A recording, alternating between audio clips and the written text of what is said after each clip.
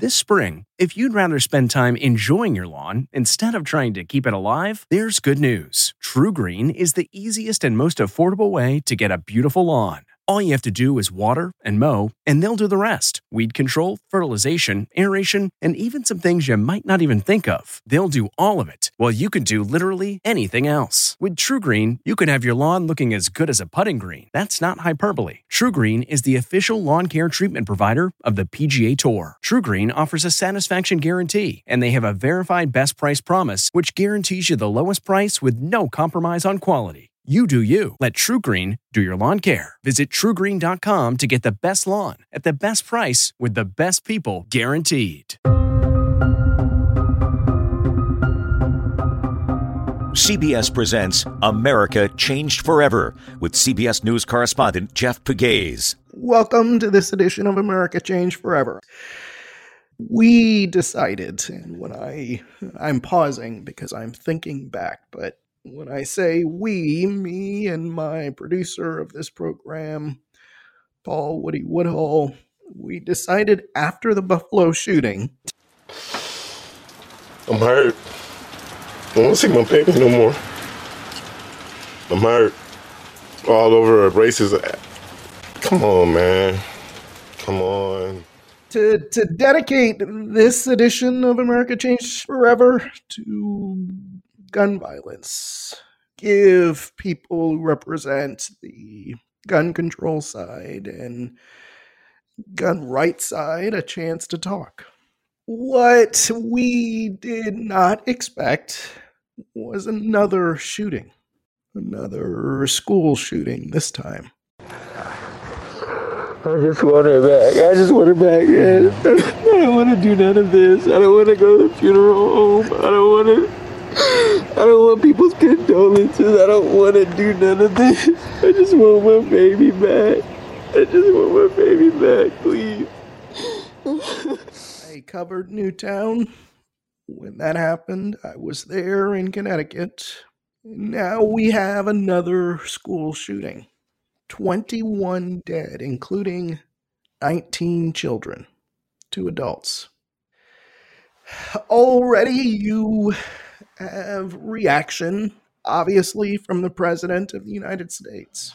As a nation, we have to ask, when in God's name are we going to stand up to the gun lobby? When in God's name we do what we all know in our gut needs to be done? You also have reaction from other politicians and gun control advocates. You're not hearing that much, of course, from people like the NRA. But I wanted to start this program speaking with Igor Volsky, Executive Director of Guns Down America. We're going to give him the platform first to talk about his feelings in the wake of yet another school shooting in this country. You know, I was frustrated after covering the Buffalo shooting. Again, I think millions of people are heartbroken and fed up. Igor, what is happening in this country? Well, Jeff, thanks for having me on. And I think what's happening is we've established a system that allows individuals to easily go out and purchase incredibly dangerous firearms that allow you to kill a whole lot of people in a short amount of time. And we have a political system that enables that kind of behavior time and time again. And until our leaders, those who promise us every single election year to fight for safer communities, actually have the backbone to spend political capital on fighting for our lives and changing that system, making it harder to obtain firearms, we'll see this kind of carnage over and over and over again. As a journalist who covers law enforcement, I can't count how many times I've had to cover one of these incidents. I can't count how many times someone in a position of leadership has promised that there would be some sort of change. I thought for sure after Newtown, something would change. but nothing has changed. I looked at Guns Down America's website, and you have your shock market, not stock market, but shock market. Tell us what that is and what it's meant to do. Well, the shock market, shockmarket.org, tracks in real time the gun deaths this nation has experienced since Joe Biden was elected president. And the numbers are fairly shocking to people. If you look at it now, and it changes almost in real time, we've had 59,584 gun deaths since Joe Biden, a candidate who promised to prioritize gun violence prevention, was sworn in as president. We've had over 883 mass shootings since that time. And when Joe Biden addressed the country last night from the White House in a special primetime address to respond to the tragedy in Texas, he laid out no vision. He laid out no plan. He articulated no timetable. He pledged, in fact, to do nothing at all to help solve this crisis. And now we hear from the Senate Majority Leader, Chuck Schumer, that he also isn't planning on having a debate in the Senate, certainly not before the Memorial Day recess, where they go away for 2 weeks, and probably not before the midterm elections. So there you have it. The very same politicians who, when they need your vote, promise you the moon, when they actually have power and have the opportunity to do something, they absolutely refuse. And the saddest part, Jeff, is that if you look around, if you read the press coverage about this, there's almost no organized public demand for these politicians who currently have power to do anything. There's no expectation that they will do anything. There's just the resignation that, the NRA is just too powerful. And look at that stupid thing Ted Cruz said, and isn't he just an idiot? And look at all this money they took from the NRA. I started my career in this issue by calling out Republican lawmakers for sending thoughts and prayers and doing nothing at all to deal with this crisis. And I can't believe that 6 years later, I'm calling out Democrats for sending thoughts and prayers and doing nothing with the power they have to help solve this crisis. According to the FBI, active shooter incidents in 2021 surged by more than 50% from the year before. And it was nearly 90%, 97% to be exact, higher than it was in 2017. That's according to the latest FBI statistics on active shooter incidents that were released this past week. So you have tough words for Democrats, but gun control legislation did pass the House. Yes. It stalled in the Senate. Yes.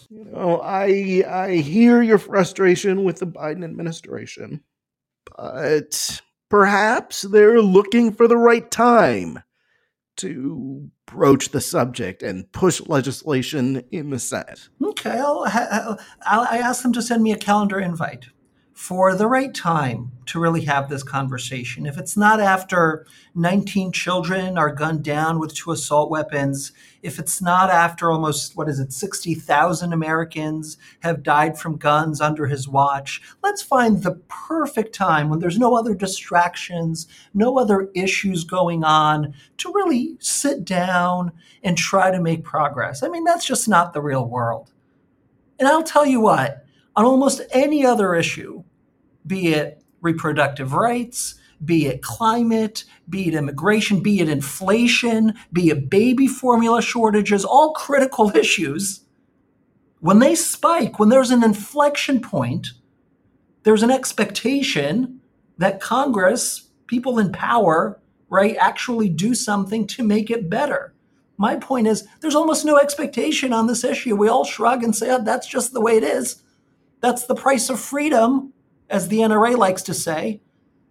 And in many ways, we've internalized that logic. That's the sadness of this moment. There are some people speaking up.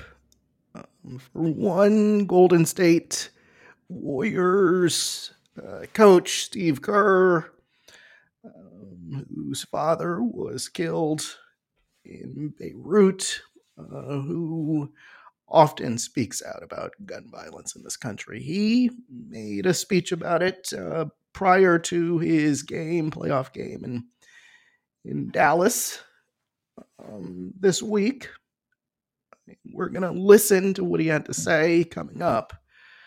But there are people speaking out. They aren't politicians. They're encouraging politicians to do something. But, something, as you note, has to change. Whether you are a supporter of the Second Amendment or not, it was not intended for this. I can't imagine that the founders intended the Second Amendment for this. I'm wondering, Igor, what is it that brings you to this issue? Well, Jeff, I fell into this issue by accident when, in the aftermath of a shooting in 2015, I shamed Republican lawmakers on Twitter for sending thoughts and prayers and failing to do anything at all when they had the chance after the Newtown tragedy almost 10 years ago now. And that really pushed me into this movement. It led me to establish Guns Down America, an organization that's, taking a bolder approach, pushing our lawmakers to do more, pushing corporations to really understand that they're on the front lines of our gun violence crisis, as the Tops grocery store discovered yet again in Buffalo just a couple of weeks ago. So, to me, I kind of fell backwards into it. And I am shocked now, so many years later, to still be in a position where I am simply, practically begging at this point for politicians who promise to lead on this issue to do the bare minimum. President Biden, for all he talks about how much this is a concern for him, doesn't have a single senior level staffer in the White House for whom this is the only issue in their portfolio. Not one.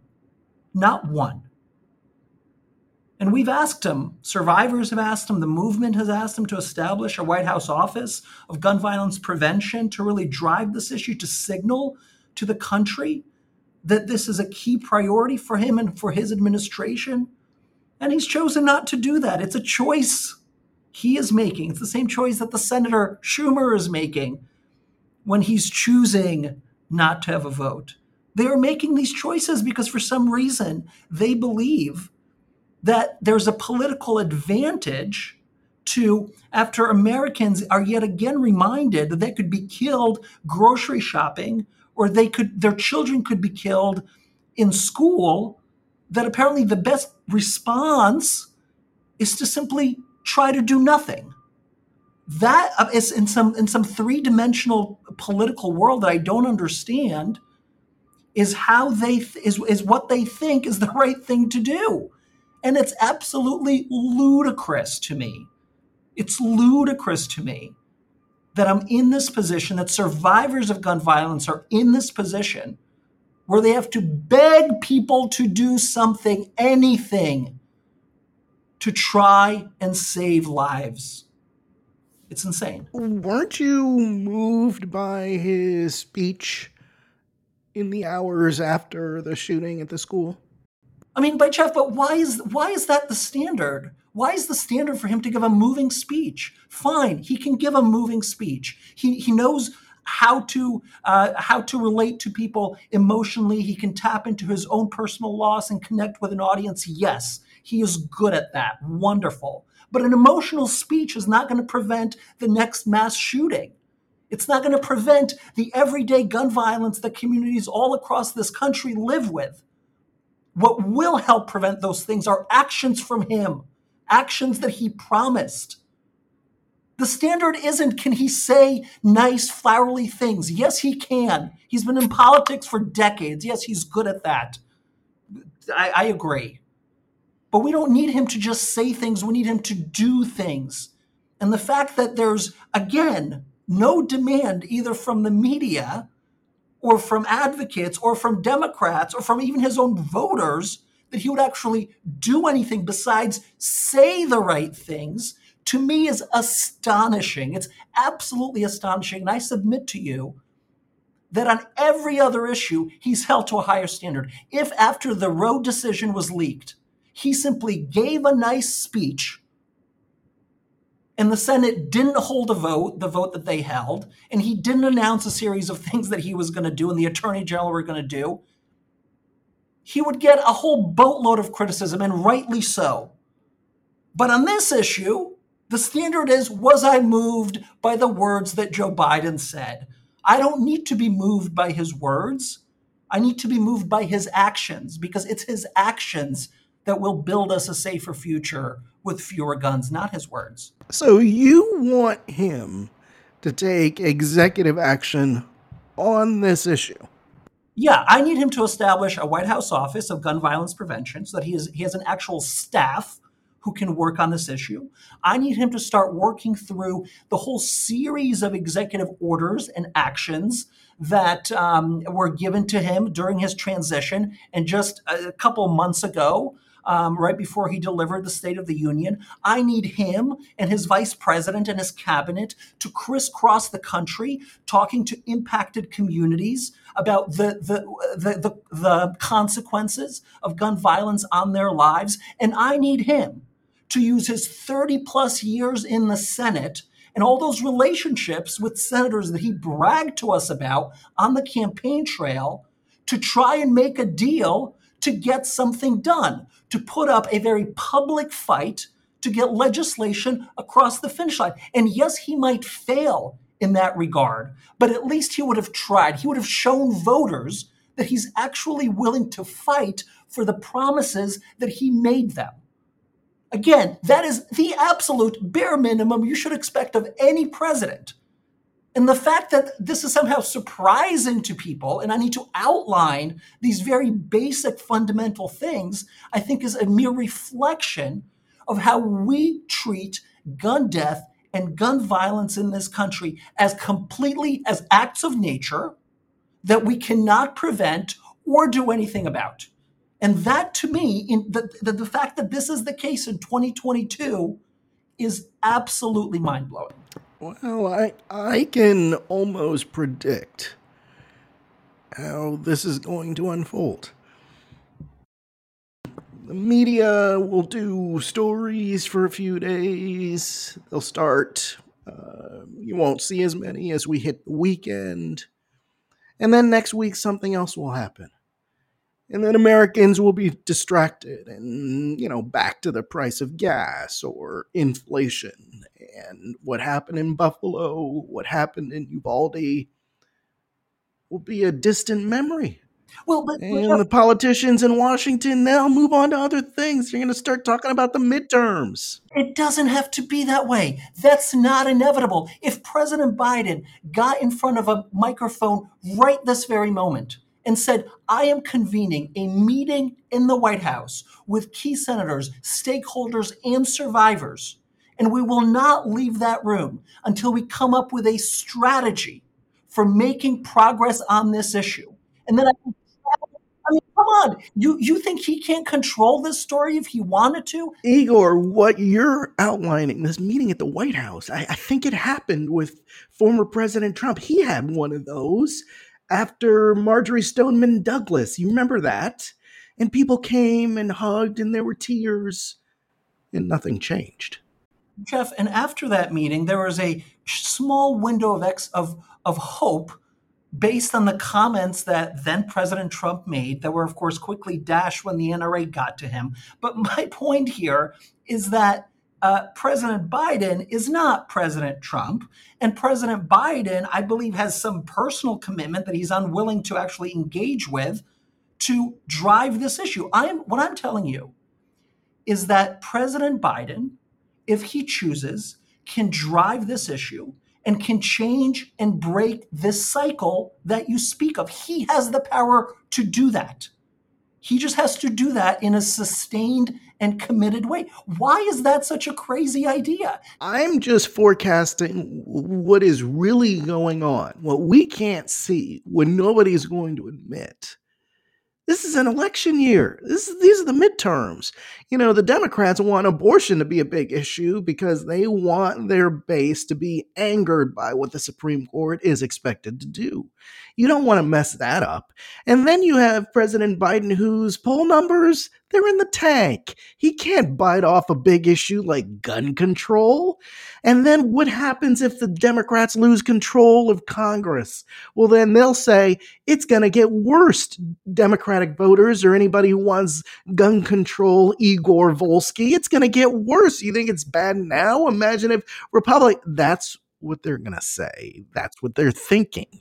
Jeff, with all due respect, this is the kind of argument and the kind of conventional wisdom that has kept us from doing literally almost nothing on the federal level around this issue for decades. So yes, what you say could be the case. But what I say, which is to try a different kind of tact and to maybe believe that actually campaigning on an issue that says, hey, us Democrats actually have a plan and a vision to make sure you don't get gunned down while you are shopping for your groceries and your children don't get killed in their classrooms. Our plan is XYZ. The other guys just want to pump guns into your community and arm extremists with guns. Maybe, just maybe, that could be a winning message as well, especially if you look at polls. So yes, there's two roads here, right? One is the one you outline of let's just keep going like we're going and be concerned about the midterms coming up and just not rock the boat too much on a tough issue like gun control.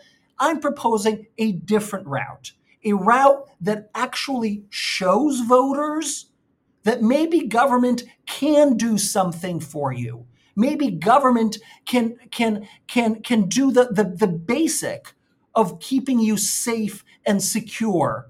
And maybe this is an issue that could finally be a winner for politicians if they actually lean into it in a smart and strategic way. And I just submit to you that in a country where you could die at any damn moment from a firearm, no matter how old you are, what race you are, what gender you are, what nationality, what political affiliation, that could be framed in the right way, a smart political decision. Why don't we try?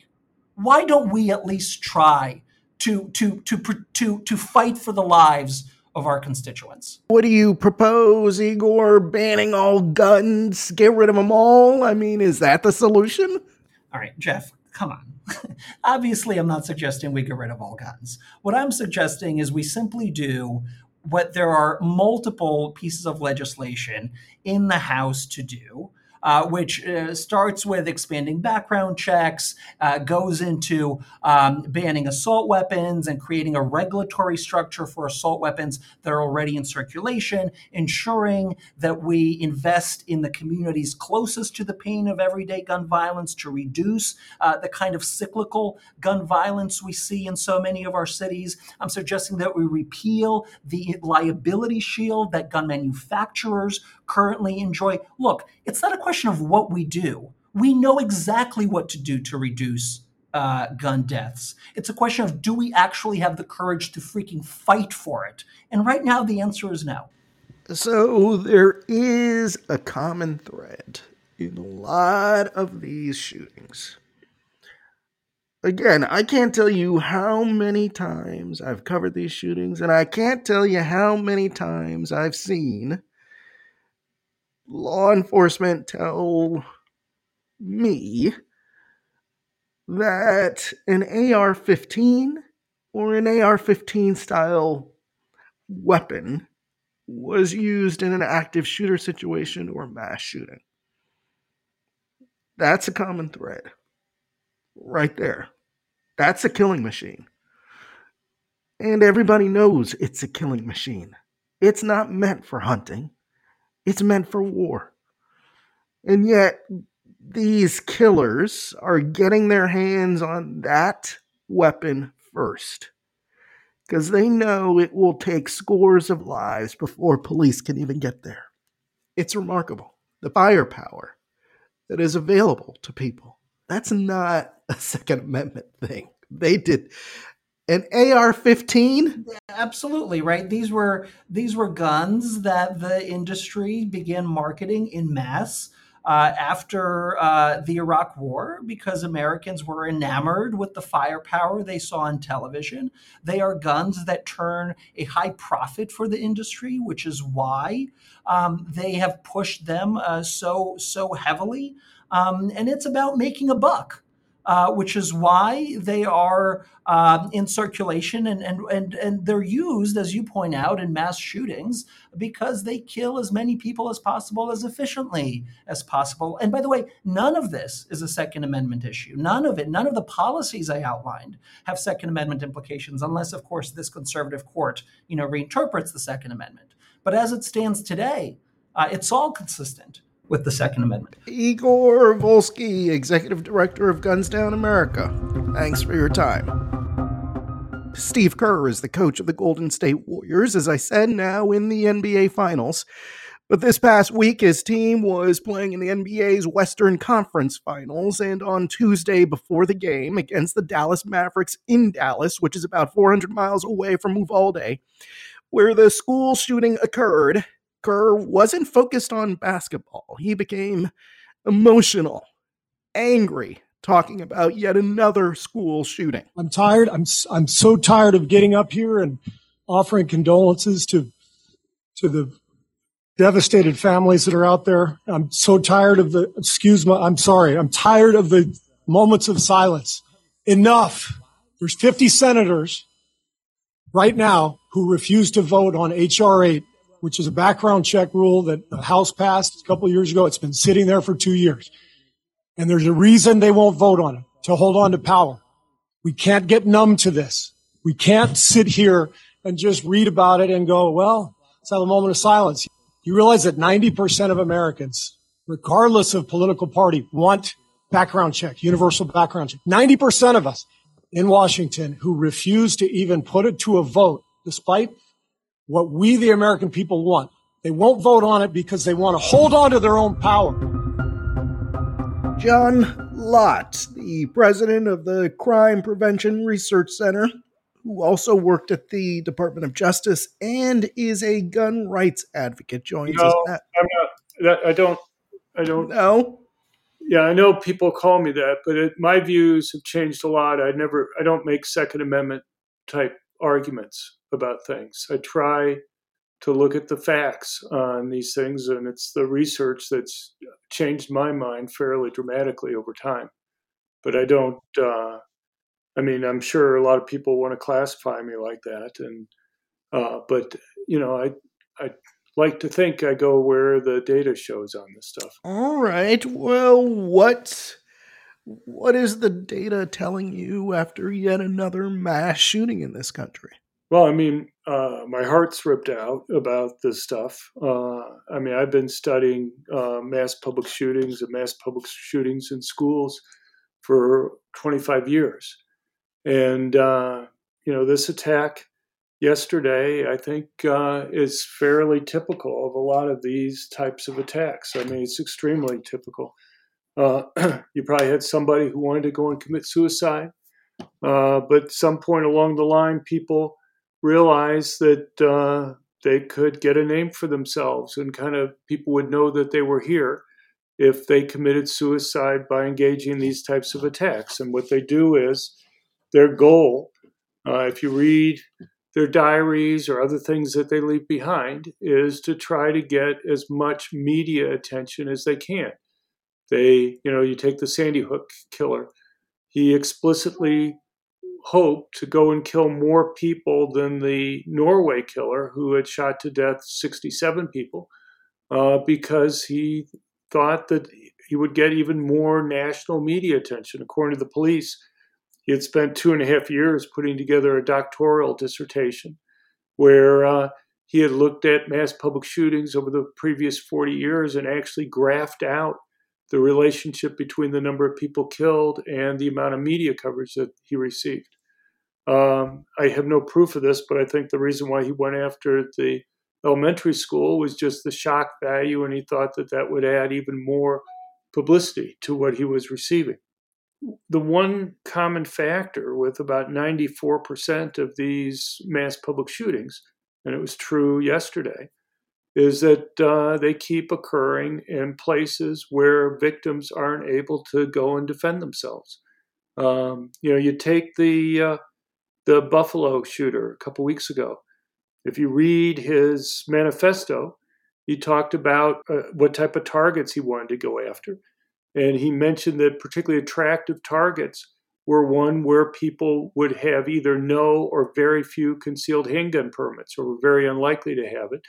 There was an armed guard there, but what most people don't appreciate is that when you have a uniformed armed guard, and by the way, the Buffalo attacker had cased the store and he knew where the guard would be and everything, they have an almost impossible job. If an attack is to occur there, these attackers have huge tactical advantages in choosing the time and the place and who to go after first. And if you only have one person there who's in uniform and very easily identified as being the one person with the gun, who do you think they go after first? Because they know if they take that one person out, then they're going to have free reign at other places.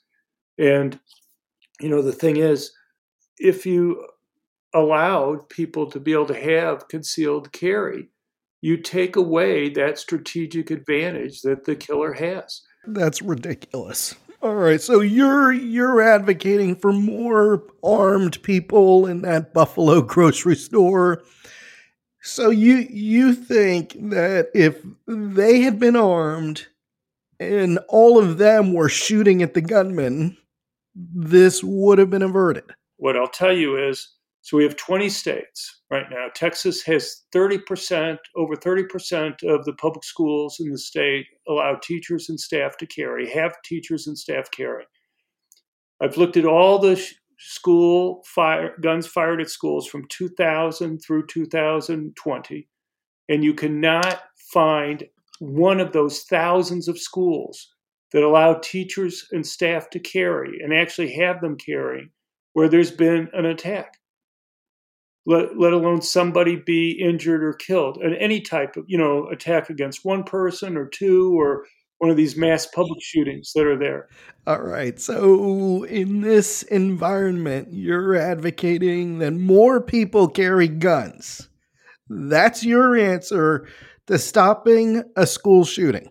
I think it's an answer to making sure it never even occurs to begin with. How about you take the AR-15 out of that kid's hands? Well, about 85% of handguns in the United States are semi-automatic. About the similar percentage of rifles. Yeah, but they're using, and I've covered enough of these things to know, they're using these killers who carry out these active shootings. They often use AR-15 style weapons. Why? Because they know that it is an efficient killer. It is a killing machine. You take that out of their hands and police would have a chance. The kids in that classroom would have a chance. The teachers would have a chance. But that thing kills at such a high rate. Okay, you're completely misinformed. Misinformed? When was the last time you went to the scene of a school shooting? I've been to some. Some? Which ones? I've been to the Appalachian Law School shooting. I've been to multiple places afterwards and talked to people about those types of things. So you talk to people at those shootings about arming themselves, and this wouldn't happen. That's what you go there for? I've talked to them to try. Look, I've probably talked to more people at mass public shootings than you've dreamed of talking to. Do you know what you obviously don't know what I do.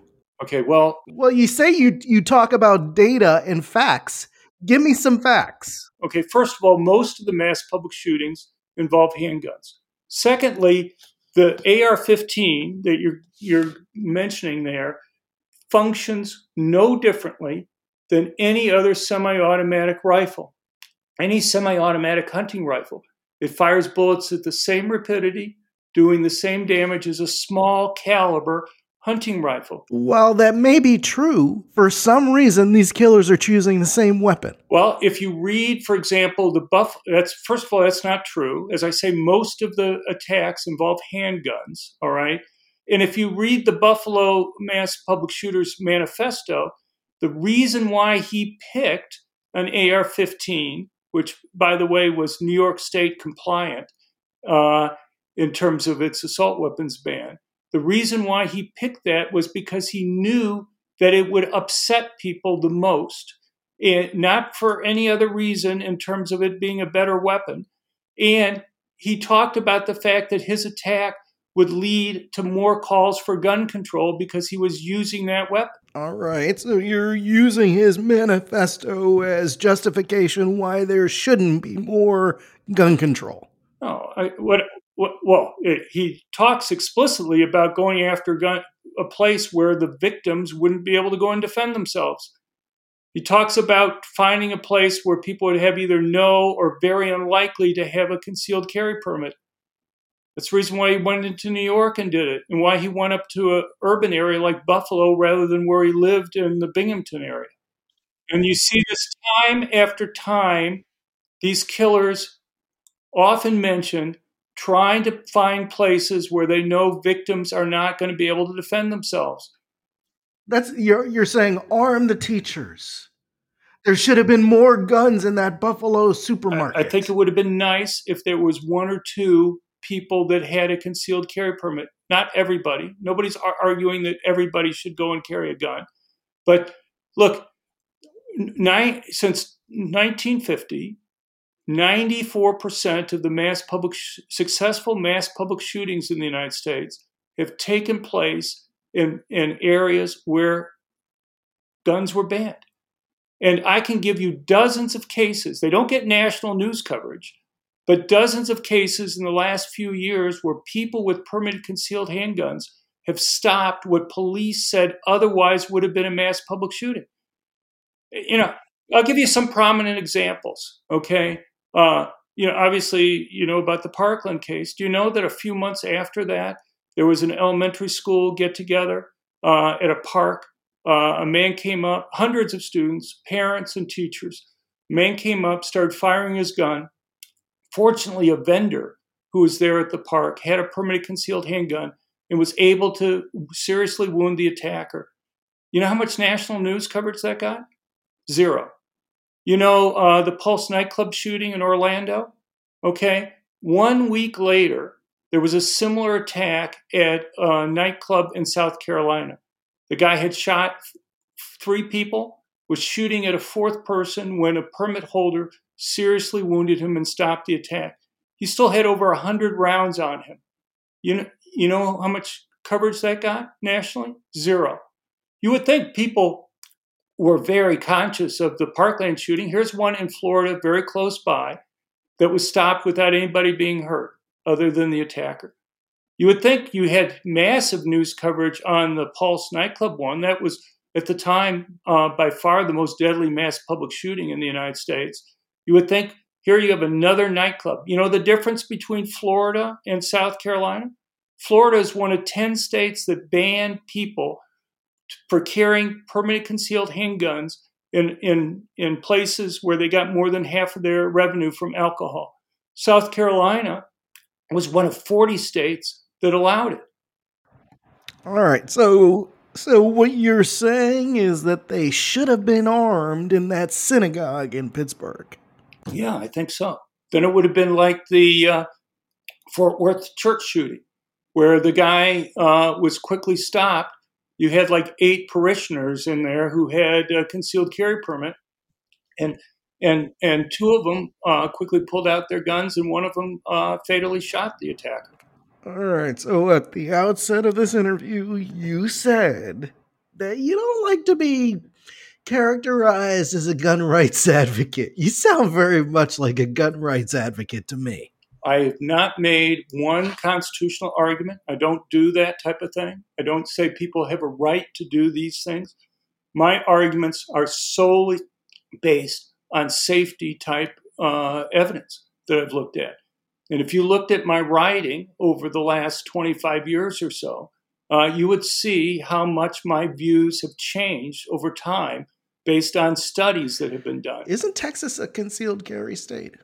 It is, but it banned people being able to carry, including teachers and staff, in this school. All right, so this week, the FBI released statistics showing that active shooter incidents increased more than 50% last year across the country. Now, California, and that will surprise people, had the most reported incidents, 6, followed by 5 each in Georgia and Texas, 4 each in Colorado and Florida. So you're still seeing a lot of active shooter incidents in Texas. The fact that people are armed, and there are a lot of people walking around with guns in Texas, it hasn't deterred anybody according to the statistics. I mean, you used to work for the Justice Department. And I worked on that particular area when I was in the Department of Justice, okay? So let me make a couple comments on that. First of all, the number you're saying doesn't tell you anything about where the attacks occurred. You know, the point that I was making is that 94% of the successful mass public shootings occur in places where guns are banned. And just so you know what active shooting means, active shootings, probably the largest single category, part of active shooting cases, are guns fired in public with no one hit, with no woundings, no killings, okay? And you should also know how they put these things together. There's no systematic data on this, and there are real problems with it. I went through, showed that they had missed a lot of evidence on their thing. I've worked in the federal government in both the 1980s. I was chief economist for the United States Sentencing Commission, and I worked more recently as senior advisor for research and statistics for both the Office of Justice Programs and the Office of Legal Policy in Washington. And, you know, unfortunately, the main point, just to keep it clear, is that you're talking about cases where a gun's fired, nobody's necessarily hit, okay? Most of the rest of the cases... Wait a second. All right, so according to how the FBI defines an active shooter incident, they're talking about incidents that span 30 states last year, killing 103 people and wounding 140 others. The casualties listed in that report do not include the shooters. Right, okay, and I'm talking about what's the typical case. First of all, you mentioned number of cases, and I'm just saying, when you deal with the number of cases that are there, you have to realize what's the majority of those types of cases. Well, no. Wait a second. They're probably not even including the cases that you're talking about. They include cases where the gun's fired in public, nobody's killed. They include cases where one person's wounded.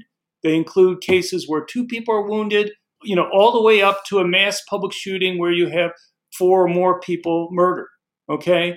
But the question is, so do you have a few big ones? Yeah, you have some big ones that are there, and that's horrible. A few big ones? When you were saying, look, you have so many in Texas, so many in these other states, my point was you don't know if they occurred in a place where guns were banned and only the criminals were taking the guns in there. And I'm happy to share with you an Excel file. It's up on our website at crimeresearch.org. All right, John.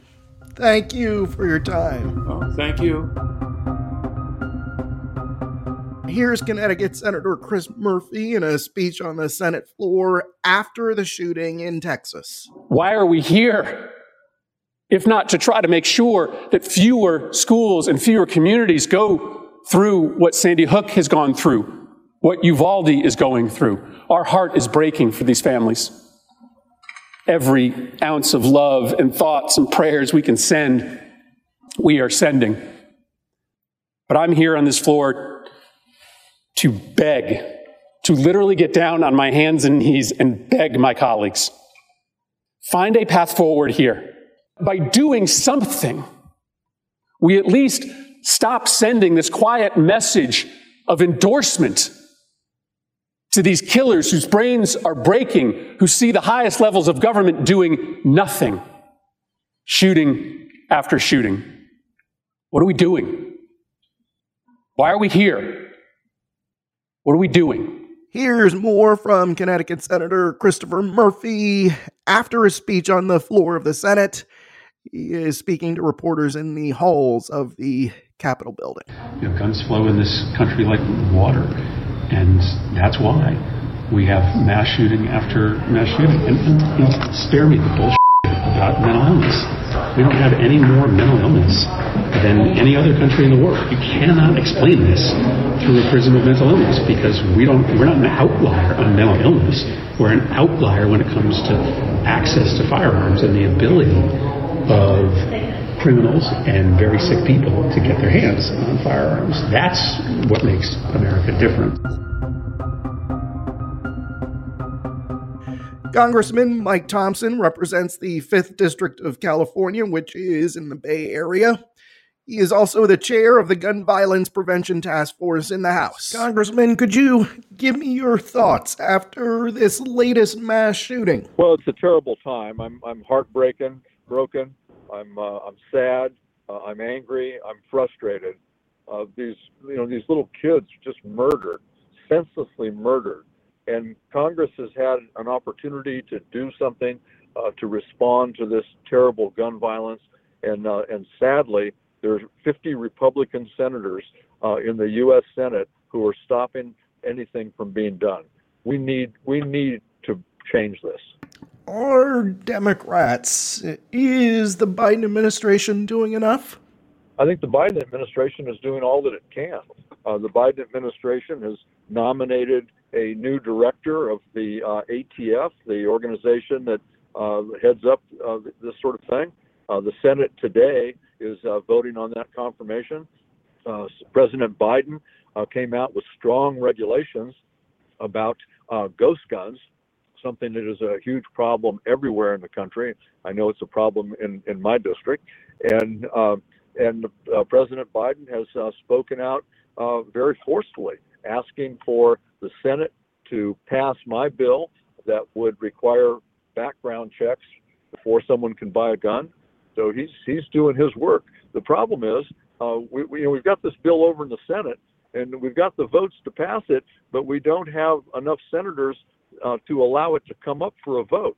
They need 60 senators to bring a bill up over there for a vote, and we've got the 50 Democrats are good to go, but amongst the 50 Republican senators, they can't find 10 with the courage to address this issue. And it's very sad. Congressman, what kind of legislation, in your view, would address what occurred at the school and what occurred in Buffalo? Well, I don't know all of the particulars. We're still waiting. Nobody knows all the particulars yet about what happened in Texas. But there's no one bill that can solve all of these. We need to pass common sense gun laws that will help protect individuals and help keep our communities safe. Background checks is certainly one of those bills. On the week of June the 6th, the House is going to take up a couple of other bills, a safe storage of firearms bill, a red flag bill. So if someone is showing signs of dangerous behavior, we can intercede and make sure that there's not a gun violence situation that comes out of that. And those will all be helpful. This afternoon in the state of Texas, the governor of Texas says that perhaps we need to take a closer look at laws that deal with mental health. Do you agree with that? Well, I think we always have to take a look at how we can improve the mental health situation, but that's not that's a cop out. That's a cowardly cop out from Governor Abbott. What Governor Abbott ought to do, number one, is recognize we don't have any more or less mental health issues in the United States of America as anyone else. Yet we lead the pack in regard to gun violence. So instead of looking for a cop-out, what Governor Abbott ought to do is work to make the people in Texas safer, and make communities in Texas safer, and make schools in Texas safer, rather than try and kowtow to the inside the Beltway gun lobby. Did you happen to see the president's speech in the hours after the shooting? What did you think? I didn't see the speech. I heard some excerpts of it. I thought it was powerful. I thought it was heartfelt. And I thought it showed both the frustration and the anger that most reasonable Americans have as a result of what happened yesterday. What do you tell your constituents about all of these mass shootings? Well, my constituents know that I've been working on this. You know, I had the background check bill ever since the tragedy at Sandy Hook Elementary School. They know where the problems are. They know it's the Republicans in the Senate right now that are the obstacle. And, you know, I had the background check bill for 7 years in the House during Republican control. They wouldn't even allow a hearing on the bill. So the only place that background checks is a partisan issue is in the Congress of the United States of America. Over 90% of Americans believe that we should have stricter background check laws. And yet in Congress, it's a partisan issue. It's nonsense. It needs to stop. Every voter in the United States needs to speak up. They need to be loud and proud, tell their members of Congress, tell their U.S. senators to ratchet up the courage necessary to do what is necessary to keep our communities safe.